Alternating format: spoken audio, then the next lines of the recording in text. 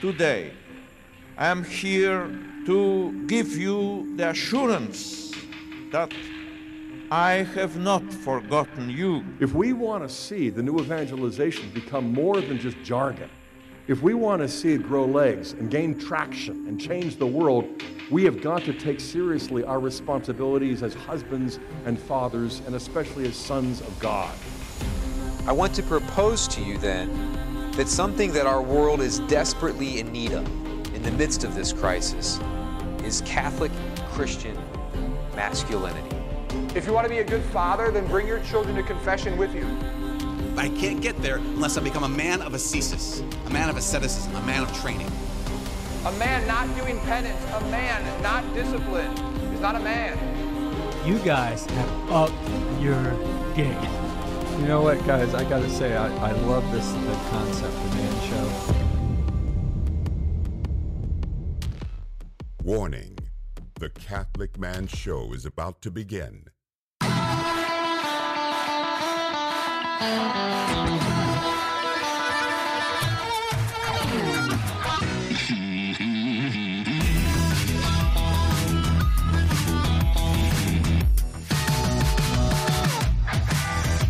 Welcome to the Catholic Man Show. We're on the Lord's team, the winning side, so raise your glass. We're drinking Lafroig tonight, y'all. The new one. I cannot wait. The Carches, 2023 Carches, the White Port, and Madeira. When you look at it, it looks like it would be pronounced Caradias, but it's Carches. Gaelic. Yeah. So which means there it doesn't make sense. But no, what it means friendship. Yeah. It's Carches is like the word like a car chase is how it was explained to us a while back. Right. Carches. So this is the first one. So they recently had the master distiller from, I don't know, like 2008 or something like that. John Campbell, he is retired. Okay. So there's a new master distiller, Barry McAffers. And this is his first release. I don't know anybody named Barry. Do you know any Barrys? Besides Mr. White? I mean, obviously besides him. Sanders. And if you're Juan, he's also thinking of the Flash, and not him either. I know Barry Sanders. You do know Barry Sanders. Do you know Barry Sanders? And I'm not. I mean, like personally. I mean, like. No, but I don't really think about that. It's just like, it's not an unusual name. It's just not very common. So we're gonna drink this Carches. It's again aged in White Port and Madeira. Which that is also not very common. No, White Port. So I'm excited because I think it's going to be sweet. I don't even know what White Port is. Well, you know what port is? I know what port is, but all the port I've ever had has been two things: delicious and red. But this one I think is just used with that was not rehearsed. Green grapes. You just knew what I was going to say. Yeah, absolutely. Delicious and red. Yeah. So I'm really excited about it because I have a feeling that it's going to have some sweetness to it because port is sweet, Madeira wine is a sweeter wine. Uh-huh. Or like it's kind of like a brandy with little, okay, a little sweeter. All right. So we're on the Lord's team, the winning side. So raise your glass. Cheers to Jesus. Cheers. So on the nose to me is like smells like Lafroig. Yeah, but it has a little bit of like a ginger smell, some lemon. Really. And it's the natural or the characteristics of Lafroig that you get. Yeah, it's what you would expect Band-Aid, on the nose. ash. And when you open it up and you pour, you don't even have to get close to it to smell it, right? It's got that. But it has a little bit of like honey, characteristic lemon potency, like almost like that delicious lemon cake that your Lady Pamela made the other day. Oh, by the way, shout out to my goddaughter. Mary, she had her first confession this week. That's right. She turned 7. She did it. And I was so proud of her. I asked her, I said, like, so what are you most excited about turning 7? And she goes, being able to be confirmed and receive the Holy Eucharist. Next question. Yeah, and I was just like, I love you so much. Good answer. Yes. Almost like she's been trained. Yeah, almost like that's been rehearsed. So what did you think? I haven't tried it yet. Man, it's fantastic. So let me just say that usually, like for Laphroaig especially, whenever they do other things, very often I say it's good, but it's for me, I just don't like it as much as the 10. This one is better. Than the 10? This is definitely better. I second that.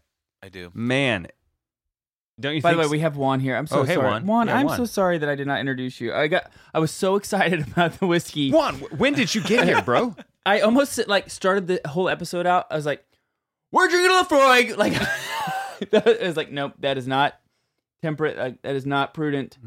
Not what we're here." Like, Oh, but it's so good though. There is a little bit. I get like a little bit of cherry in the background. I mean, it's definitely still Laphroaig, which I really like. Okay, if it didn't have all the characteristics that Laphroaig, if it's not on brand, then I would be disappointed. Okay, 52.3%. Oh, so it's stronger too. Yeah. I wonder if they did that 52.3. I wonder if they did that like 2.3 for like 2023. Maybe. Man, that is delicious. Yes. So this bottle probably runs a little bit about a little over $100. Sure. Uh, Yeah. So very, very good. The Karchis is always more expensive. What I don't recommend is the Select, Laphroaig Select. Like, it's more expensive, and it's just, to me, it's just not as good. Okay. Just my opinion.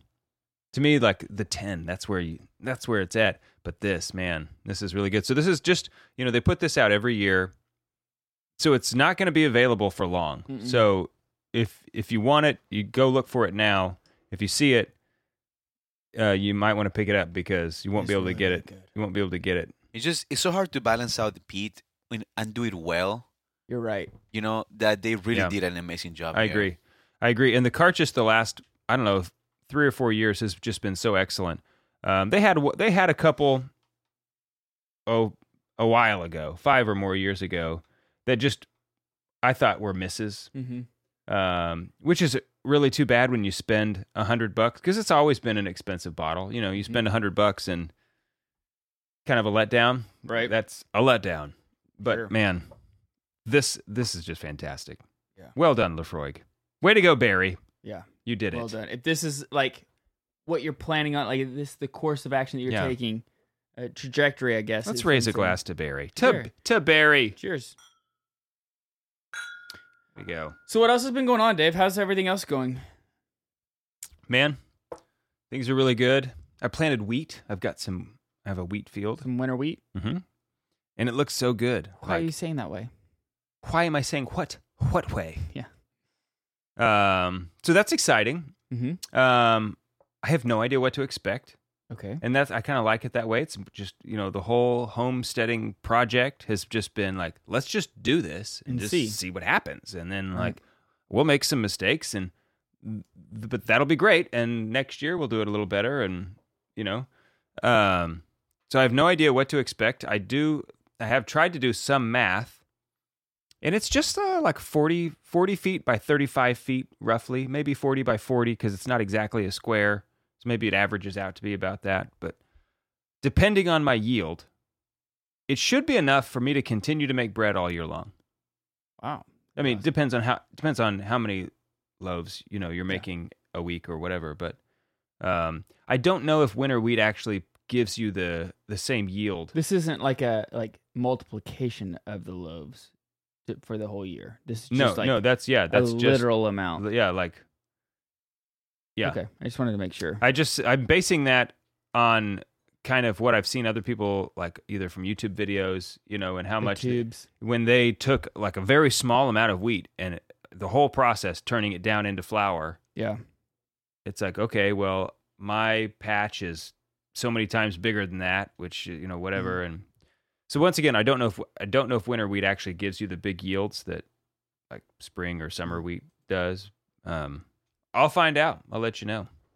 Sweet. But I'm excited. It looks so good out there because it's really, right now all the grass is turning brown. A lot of it is anyway. But that wheat, it's like this virgin like newly born green color. Nice. Really nice, yeah. I like to just look at it. I do. We're getting old. I'll go out there sometimes, and if you get too close, then you can see it's like, oh, but from a distance, it kind of looks like just this lush field. Green. Yeah. Nice. I found out that I'm going to Seek this year.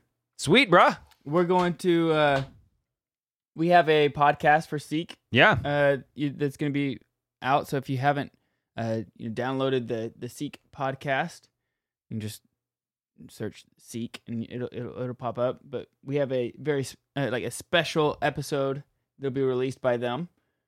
Be cool.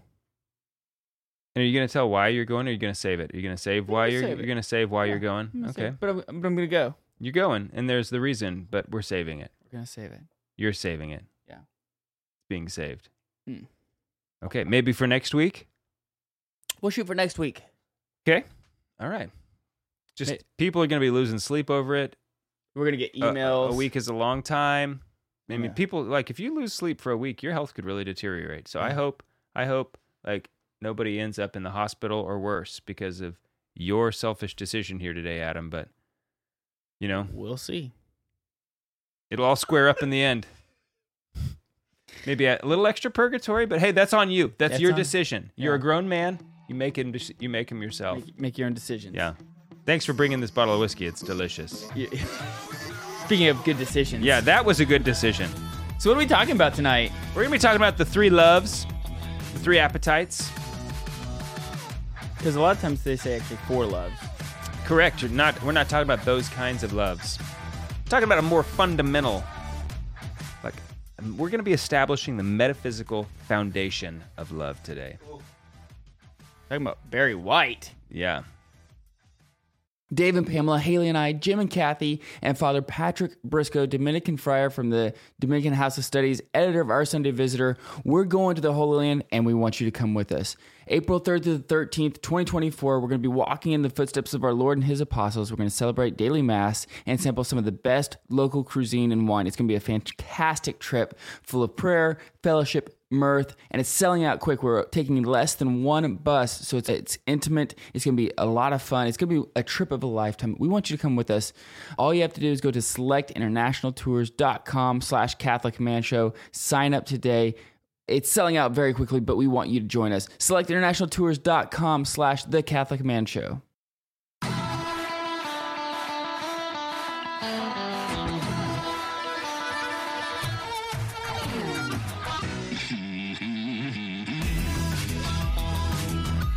Welcome back to the Catholic Man Show. I'm David Niles.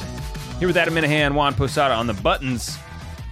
And once again, when we say that he's on the buttons, we don't mean that he's literally on the buttons. It's a figure of speech. Not that anybody actually thought that. Some people, I just worry that some people were thinking that. Yeah. I just occasionally like to remind them, new listeners. Apparently we're on the St. Louis Catholic Radio. Yeah, I don't know how they're doing that. I don't either, but I can't. Apparently we They might be like pirating our stuff or something to put it on Catholic Radio. But after this episode, maybe we'll be back off. Yeah, who knows? I don't know. It's kind of funny to think about like pirating stuff for Jesus, I guess he works in mysterious ways. I mean, we don't charge for it anyway. No, it's not like it would be pirating. Yeah. But we're not sending it to them, so I don't know how they're getting it, But shout out to you guys for creativity. Way to go. Yeah, you guys obviously are good at computer hacking or something. And hey, and we need Catholics that are good at that. we need a patron saint of computer hacking, right? I suppose. I don't know. There could be good hackers, right? The white hat. You could They're the white hat hackers is what. Yeah, white hats. Yeah, sure, whatever that is. I know nothing about hacking, so that may be apparent. Maybe apparent in my converse about it. So, anyway, before we move on to the episode, anything else that you asked me? What's up? Is there anything up with you? Well, I mean, I did give away your daughter receiving first confession. Yeah. Did you ask her what she said? No. I know where it's written down though.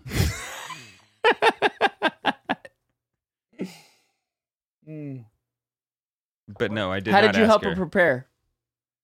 Well, honestly, Pamela does most of the most of the preparation just as part of the homeschool. But, you know, like at dinner, mostly at meals, we'll talk a lot about it. And part of the preparation, I think, is also informal about just having a culture of, as a family, going to confession, which I'm not as good as I'd like to be as a family, right? But we do. I mean, it's still a regular thing for us to all go, and you know, they wait and see mom and dad go, and so I think that I don't think gets talked about enough how important that is, you know, in establishing and like making that part of your sacramental prep. Is having the sacraments be a part of regular family life. Yeah, I really like how Bishop Condola talks about like marriage, or like marriage, family prep, and marriage prep. He says like marriage prep starts the day that you're born. Yes, totally. You know, and so like kind of the same thing, like, right? You know, for all the sacraments that you're going to be receiving, the preparation begins as a good Catholic when you were born.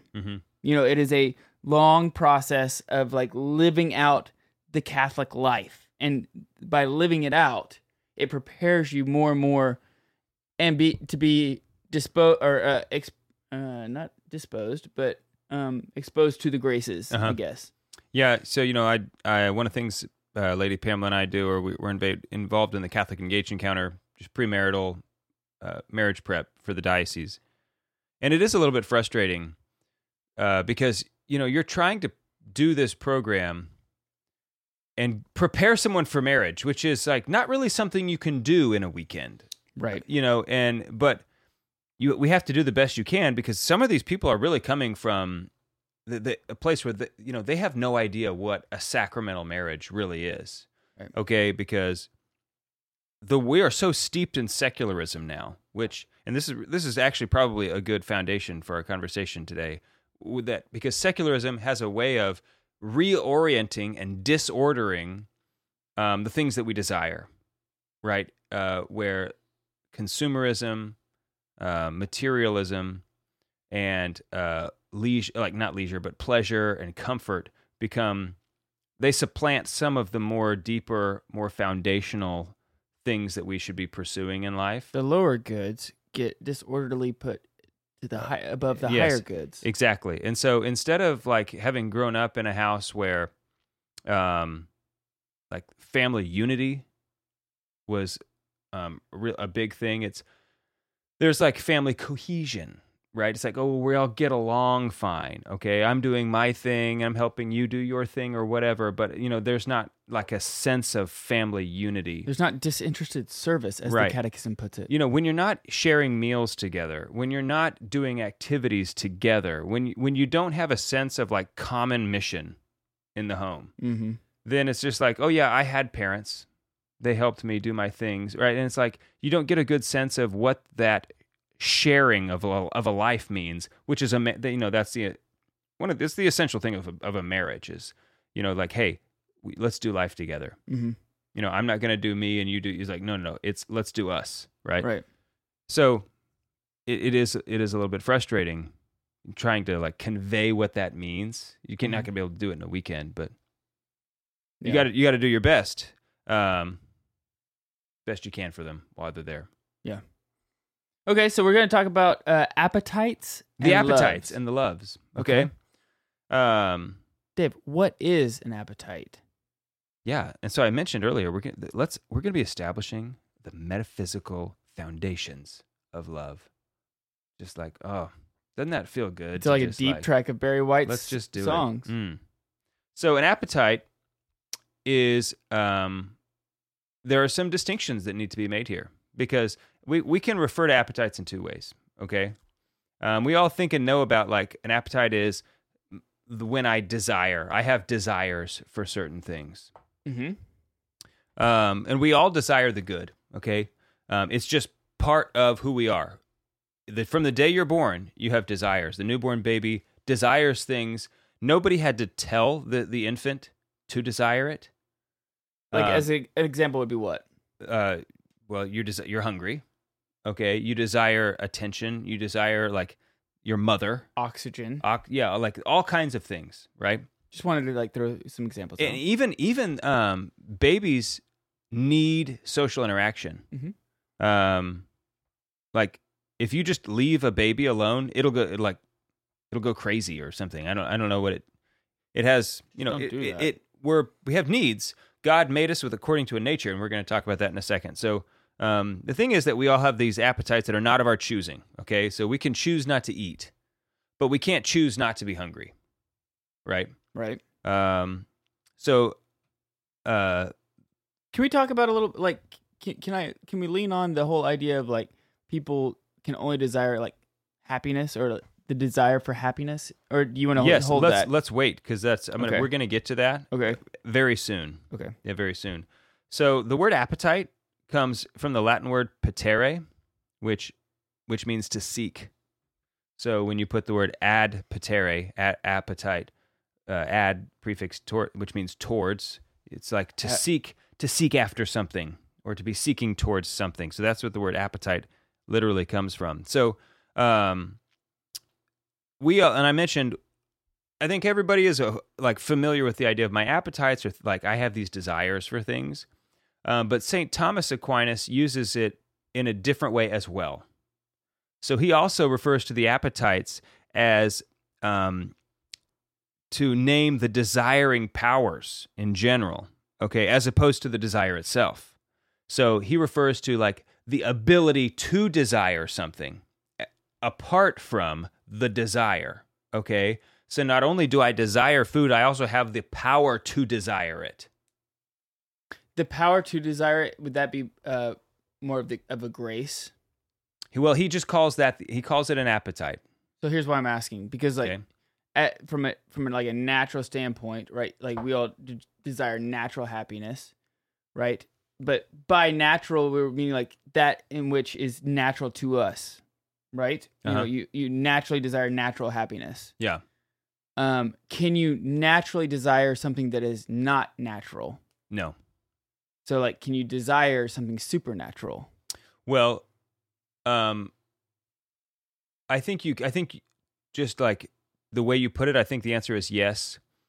But it would be according to our nature to desire it. So the thing is that according to our nature, we desire something that's beyond it. That's what I was hoping you were going to say. Yeah, because like this is the problem with the whole grace versus nature debate, right? Uh-huh. A lot of it, you know, this is like what de Lubac was trying to, I think, incorrectly say. But like this is what the traditional Thomistic like understanding of this principle is that we have a natural desire for happiness that can only be filled by the infinite. It cannot be filled by a finite thing. And so when we disorderly think that this finite happiness will fulfill us for the infinite, it's incorrect. It's incorrect thinking. But then also, but that we can't actually desire a supernatural because we're not supernatural. Mm-hmm. At least at the from that standpoint, right? Right. But the infused grace that we receive at baptism and things of that nature will elevate us to desire that which we are made for. Yeah, and I don't know. My initial reaction to that would be that you don't even need baptism to desire it, okay? Because it's in our nature to desire it. And then there was the fall, right? It's because of our great fall that we lost something. You know, this relationship with the infinite. And obviously we were made for him, right? And so there's even naturally something in us that's desiring this infinite good.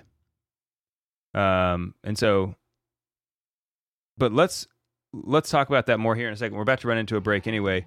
I just want to make the point because sometimes when you're reading Thomas, he refers to as an appetite these two things, and it can be confusing if you don't realize that he's distinguishing between the ability and the power to desire something, right, apart from it's a graced desire from the desire itself. Right. It's a graced desire. I think is what he sure, says. but I just mean even at a natural level, right? You know, you're right, but it's just you got to know that there's two things there. We'll talk more about it on the other side of the break. Do you feel like God is calling you to go on a pilgrimage? Well, for the last 34 years, Select International Tours has been leading pilgrimages to holy sites all over the world.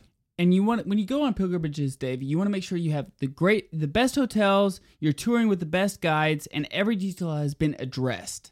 And that's exactly what you're getting with Select International Tours. So, for more information, go to their brand new website, selectinternationaltours.com. They have been a sponsor of the Catholic Man Show for a long time now. Even during the COVID pandemic, they were still sponsoring our show. A lot of other tour companies were really shutting down. These guys were consistent. So go to selectinternationaltours.com to find out more information about all the great pilgrimages they offer all over the world.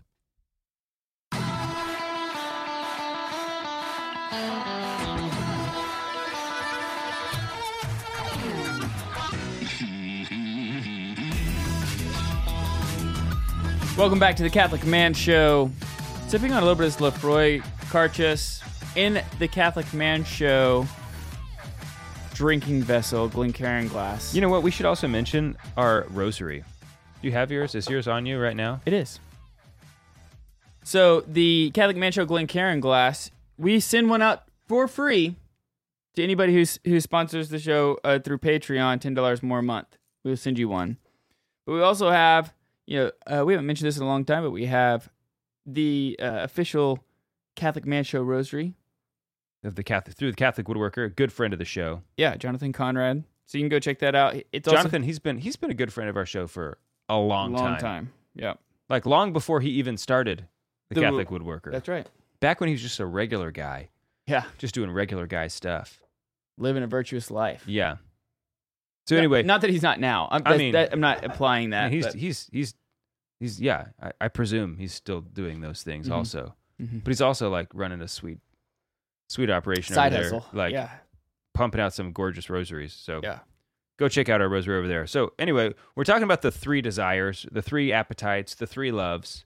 You've maybe heard the 4 loves. I think that's a common thing about the Greek. The Greek, they have these 4 words for love. That's not what we're talking about. Forget that. Forget the Greeks today. Just for a second. Forget about those guys. Okay. We're talking about Latin today. So the three break down into the sensitive appetite, the intellectual appetite, okay, and the natural appetite. Okay. And so we're going to start with the natural because that's naturally where you would begin. The sensitive and the intellectual appetite, easy to describe, easy to talk about. The natural appetite is a little bit more complex.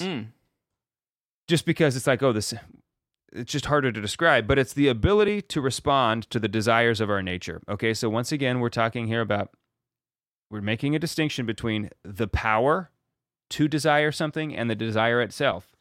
Both of them are here in the natural appetite, but there still are 2 different things. It's sort of like the difference between essence and esse, right? Like the way you exist and the virtue by which you exist. Okay, that you exist is different from the way that you exist. Boom. Okay, so if you want to learn more about that, also join our Patreon because we did a whole 5-part series, or actually it's longer than that, but we did a whole class on the 5 ways of St. Thomas Aquinas with Carlo Broussard. Patreon.com/theCatholicManShow. And they all come back to essence and esse being the same thing in God. Correct. So here's what Thomas Aquinas has to say about the natural appetite. Okay. He said, "For there is a certain appetite, not following on the apprehension of the one desiring, but following on the apprehension of another. And an appetite of this sort is called natural.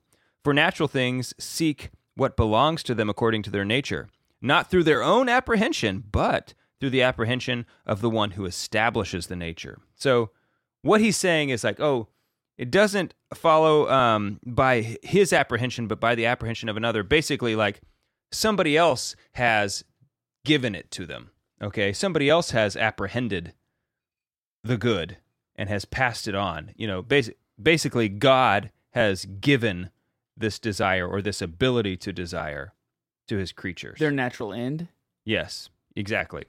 So, like whatever it is that they're desiring towards their natural end. Right. Exactly. Yeah, and that's why he calls it the natural, or he actually calls it the connatural appetite. But the word apprehension is another Latin word, comes from apprehensio, meaning to grasp or to know something either by the senses or understanding. So this comes to us. It's like why, as a baby, you have these desires right away. It's not that the baby has come to know or understand the good which it desires. Okay? It was created with those things. And you see this in animals all the time, right? That they, just from the moment they're born, they know, a deer knows I'm supposed to eat grass, and like the lion knows I'm supposed to eat deer, and whatever else. You just like, no, you don't have to tell them. They just know, right? It's part of their nature. Even if they don't know, that's okay. Right. Well, in fact, they don't. Right. Because their creator, God, has already thought about it and has given it to them. So the natural appetite is ultimately, and this is what you were talking about, so we can flesh this out more, a desire for happiness according to the true sense of the word. And Thomas says it's necessary that all things which man desires, he desires on account of the last end. Okay, so that right there, I think, is a very interesting. Can you flesh that out? Can we talk about that a little bit? Like, what do you like? Yeah. So we've done an episode on happiness and what it actually means and what it's not. You know, it's not about just, I feel so good, I'm so happy. Right. You know, like, or even joy. Yeah. Which, I mean, both those things are good. Right. But happiness is living in accord with your nature, with accord with your final end. Okay. So we know as Christians that means for us living the virtuous Christian life. Living in a state of grace and picking up our cross, right? Serving, living our vocation, dying to self, right? All of these things. Because if you die before you die, then you won't die when you die. Right. You just kill me with that every time, dude. Every time. Yeah. So that's what he means by happiness, is that we have this desire for happiness, and you know, I think I don't know. It seems like there's more and more, like either YouTube channels or like motivational speakers. I don't know who they are, but there's these like ultra manly dudes out there who like, you know, you got to get up and like make something of yourself. You know, piece of junk. You know, like, you know what I mean? Who are these? They're like, there's a lot of them. There's like a handful of them, and they're just huge. You know, they've got these massive followings. Jordan Peterson has a little bit about that, like, you know, get up and make your bed, like go clean your room, you slob, and that just touches a chord with us, right? That I'm not made to just sit around and eat cake, even though I love cake and I love sitting around. Mm-hmm. I feel like crap when I do that. Mm-hmm. And it's like something's not right in me. Yeah. And the days I work hard and do the things I don't want to do, those are the days that like, wow, I have this deep sense of satisfaction and personal fulfillment.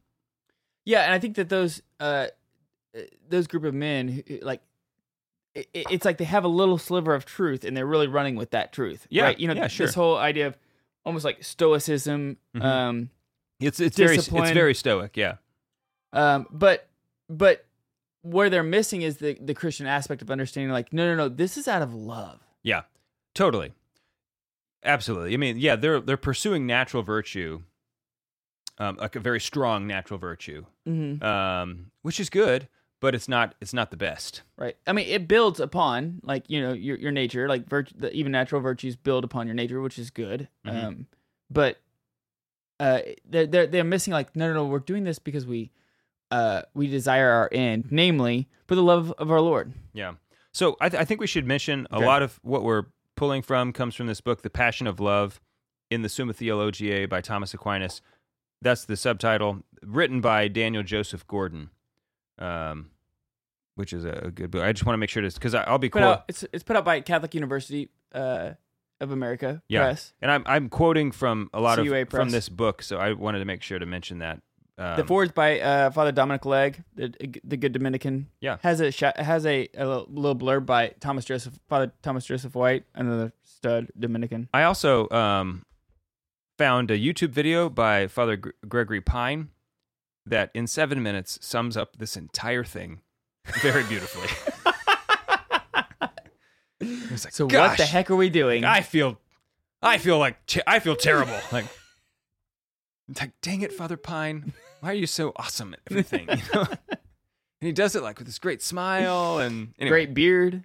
No, well, not in this video. All right. No, this is a no bearded Pine. All right. So one of the things Daniel says in like summing up this part up is that the first love is thus a love not of our choosing. It's our desire for happiness, for a final and perfect rest of the will that yearns for nothing more. arrest of the will, and only the infinite can satisfy this hunger. Right? So, we are naturally ordered towards God, like what we were talking about earlier. So that's the natural appetite. Okay. And it's going to be different for different, animals, different creatures, but all humanity shares this natural appetite, which is going to be different for some of the other appetites. Okay. The next one is the sensitive appetite. So once again, this is a passive power. It's an ability to be acted upon by something that provokes a particular emotion or response. Once again, we have the desire, which is apart from the ability to have the desire. It's also a desire for the good, which we come to apprehend through our senses. And I think this is the most common way that we think about it. It's almost like the concupiscible appetite. Yeah, it is. That's part. The concupiscible appetite is part of the sensitive power. Okay. Sensitive appetite. Okay, so like you see the chocolate cake on the table, and this is the concupiscible appetite, and you have the desire, you recognize and know something is good, and you recognize it and know it through the senses. Mm-hmm. Okay, so this would not be the same thing as like justice.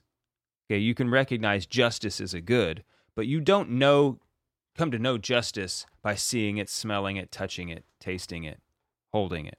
Okay. There can be a visceral response to justice only after you come to know it intellectually. Okay, so you can have a sensual response to injustice or to justice, but you didn't come to know justice through the senses. You came to know it through the intellect. And then once you came to know it and love it, as the lover always desires his beloved, it might have a sensual response when you have it or see it affronted. So the sensitive appetite are things that you come to know through the senses. All right. Intellectual appetite. Let's get to it on the other side, just because I don't want to just like say one thing about it. Anyway, we're talking about the three loves. We're gonna be moving on. No, we're talking about the three appetites. Three appetites or three loves. We'll get to that too. Which one is the strongest? I'd say the natural. It's because there's nothing you can do to avoid it. You cannot turn it off. We'll be right back. Welcome to the Battles in Autumn. The Battles in Autumn is a new spiritual exercise produced by Exodus 90 that will show you how to lead others in the faith. What we do is we open up the book of 1 Maccabees, which narrates the story of the Jewish uprising. God is calling each one of us to lead other men to him and awaken the battle raging within and around us. Our reflection will unpack how we can lead other men and be active in battle and support one another in this fight. But the most iconic spiritual exercise from Exodus, which is Exodus 90, is a 90-day journey through the book of Exodus. We will start Exodus 90 on January 1st, 2024. That's January 1st, 2024. So go to exodus90.com to find out more. That's exodus90.com to find out more information and to participate in the spiritual exercise of Exodus 90.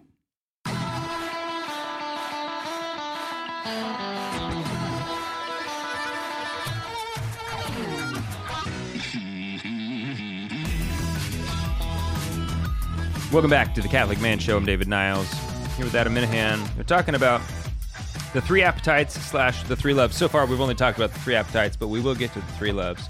Actually, we've only talked about two appetites so far.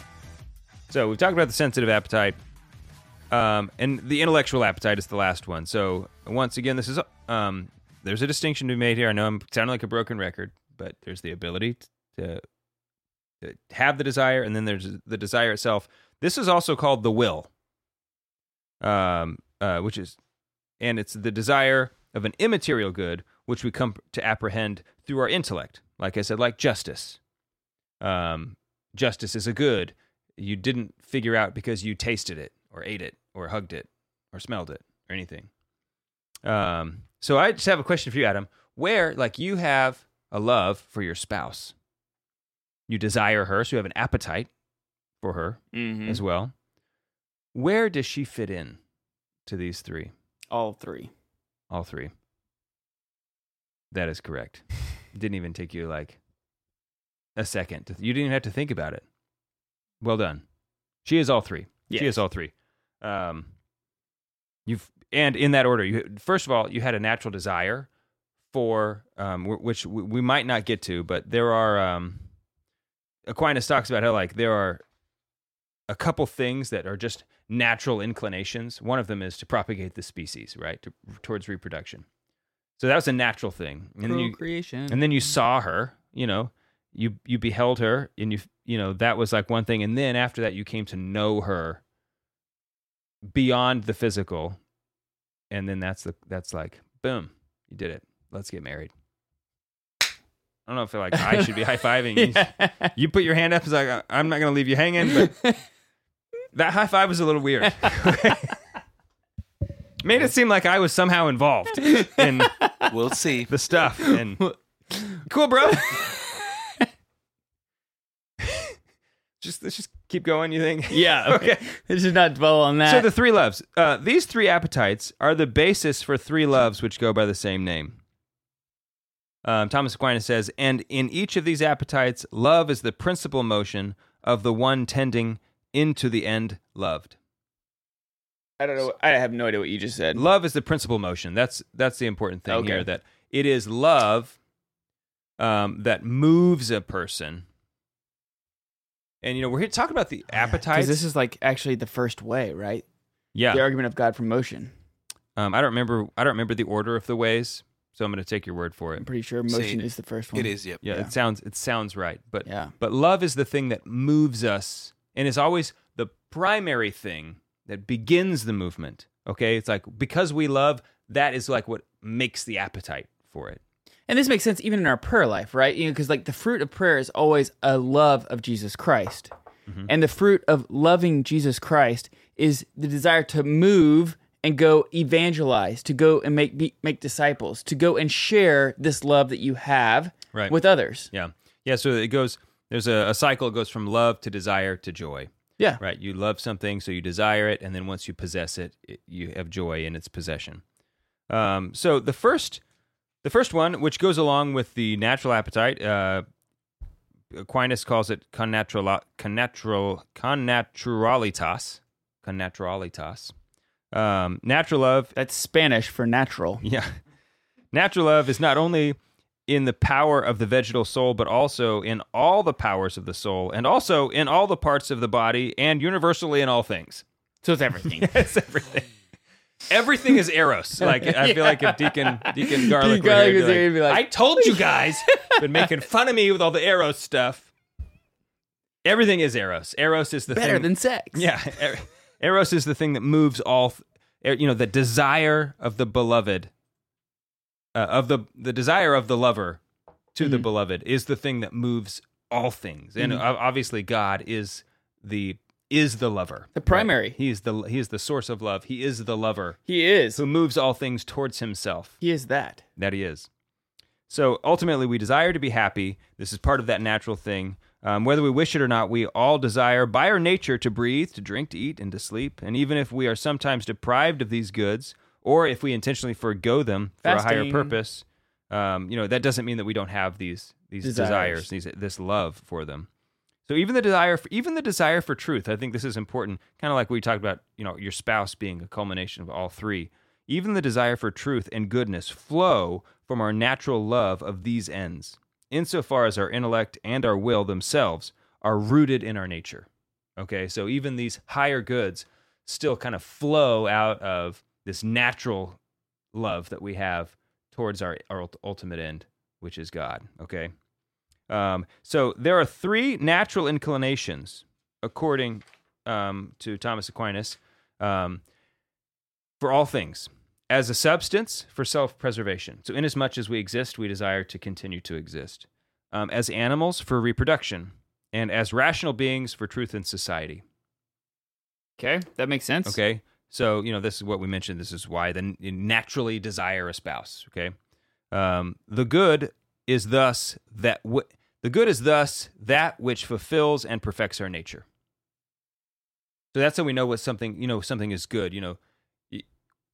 Like we're not moral relativists. Okay, we can say what is good and what is not good, right? Water and sunshine are good for an apple tree because it promotes the end of the apple tree, the purpose of the tree, to make apples, right? Mm-hmm. Fire and an axe are bad for the apple tree because they thwart the end of the apple tree. And so when you look at our nature, when you look at the nature of a thing, now you know what is good and what is bad for the thing. Philosophy 101. Yeah, so connaturally suggests a certain fittingness between the nature of the seeker and the end which he seeks. So there's he uses that word specifically only for the natural appetite. The love and the beloved is basically what this is. Right, yeah. But he uses a different word for the other appetites, the sensitive and the intellectual appetite, and that's coaptatio, which means adaptation. So it's just kind of interesting to read about why he would distinguish these things. He doesn't so much talk about an adaptation between the lover and the beloved naturally, because it's already made perfectly, right? Your nature is already made that way. Mm-hmm. But he talks about this idea of an adaptation between the intellectual appetite or the intellectual love and the sensitive love. That when you perceive the beloved, you actually adapt. It kind of changes you Mm-hmm. sensitively and intellectually, right? Which doesn't happen in our nature, but it does happen with the sensitive powers and the intellectual powers and in those loves. So it's just kind of interesting the depth of thought, right, that Thomas brings to everything is just incredible. That how he's thought all of this stuff out to the very end of the line. You know what I mean? So adaptation, coaptatio, means to fit together. And are we talking about the sensitive appetite now? We've moved on to the sensitive appetite. Okay. I just wanted to make sure. Thank you. Yeah, this is about the sensitive and the rational love. Intellectual love, also called rational love. Okay. The adaptation. You start throwing out all these Latin words at me, and I just I'm a little lost. Yeah. So coaptatio applies to the sensitive and the rational love. The adaptation of the sensitive appetite or the intellectual appetite to some good, that is, he uses also the word complacent. When you're complacent with the good is that's the word he uses in the Summa. That is it's a fitting word to use for these two. He uses this word to describe, and it implies complementarity between the two, that which is loved and the lover. If you don't like chocolate cake, then there's no complementarity. Some people don't like chocolate, and I think they're probably going to hell. Wow. I mean, like chocolate cake. It's like, you don't like chocolate cake? Like, I don't know, man. You got to do some soul searching. Okay. Like, probably you need a spiritual director. Maybe an exorcism would be better. I don't know. Wow. I'm just saying it's better safe than sorry, because chocolate cake. Okay. Get on board. But some people don't like that, and there isn't a complementarity there. So there is no love in that situation. But if you know your end, namely God, and you're made for that, there is a complementary. So that's the whole point. But that would be part of the natural thing, and there's no adaptation. There's no coaptatio there. That would be the connaturalitas. Oh, okay. Okay. Whereas, because you're just made, you are made exactly the right way for him. Okay. He made you exactly for him. Whereas when I started drinking coffee, I didn't like it. But I have now adapted to, now I like coffee. I drink it every day. So there was a coaptatio there between me and coffee. Okay. If that's a good enough analogy. So we've got a few minutes. Let's. You want to talk about? We have less than 2 minutes. Concupiscible and irascible. Sure. You have any questions you want to get into that? I don't think so. Okay. So there is a division between the sensate or the sensitive love. It can be broken down into concupiscible appetites and the irascible appetites. So there's a lot of appetites that are going on here. But we're just talking about the senses. And I'm not even hungry right now. Yeah, I am a little thirsty though. Yeah. So the sensitive love is the concupiscible appetite, which is opposed to the irascible appetite, and it belongs to the. What does that mean? The concupiscible appetite is when we desire something, when we desire a good absolutely, and not with respect to how hard it is to achieve the good, right? So You see a chocolate chip cookie and you desire the chocolate chip cookie. That's the concupiscible appetite. Now, if that chocolate chip cookie was locked in a tower guarded by like torches and like a moat with alligators in it, now we're talking about the irascible appetite because it's an arduous good to attain. Okay, so concupiscible appetite desires the cookie just because, oh, it's a cookie, here it is. Like, yes. The irascible appetite seeks the good through because it's arduous. We'll talk about more after the episode. We're on the Lord's team. The winning side. So raise your glass. Cheers. That was I wanted to like really sum that up just to try to get it in before the episode ended. Yeah. But I wanted to talk about this because I have, you hear people talk about these two things a lot, if you're in the right, the concupiscible and the irascible, and it's like, I have had it explained to me a few times, and I've never really understood exactly, or it's like, I get it at the time, but then I'll quickly forget, what that is, and most of the time it doesn't matter, if I remember it correctly or not, but it is like, all right, it's good to just get a good explanation about what they are. So, the concupiscible first of all, you have to say it right. It's one of those words you need practice saying. Concupiscible. It's like the first time you said magnanimity. It's like, right. That's a tough one. Yeah, it's like, maybe I should have practiced saying that word. Concupiscible. These are about the goods themselves, not about how hard they are to achieve.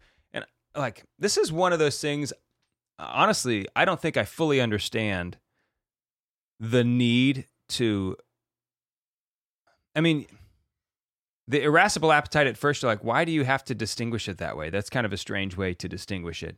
Once you get into like why it's distinguished that way, it starts to make a little bit more sense. Okay, because there are passions related to each one. Yes. You were gonna say something? Well, so the easiest way I try to remember them is like the concupiscible appetites. It has to do mostly with a sin against temperance, and the irascible appetites has to do with the sin against fortitude. Okay, that's a good way to think about it. But there are also good sides to both. Right, but like typically when we talk about it in the negative form. Yeah, we do often, and especially the concupiscible, because there is concupiscence, which we talk about, which is a totally different thing. Mm-hmm. So when Aquinas talks about concupiscible, when he uses this word concupiscence, he's using it in a different way than Augustine uses the word concupiscence, which he tended to use it like as this tendency towards sin, right? That's not how Aquinas typically uses the word, okay? He's usually using it in this appetite for the good, which you can still apply towards the like concupiscence, this tendency towards sin, because the things that we're tending towards are still goods in and of themselves, or a perception at least of the good, right?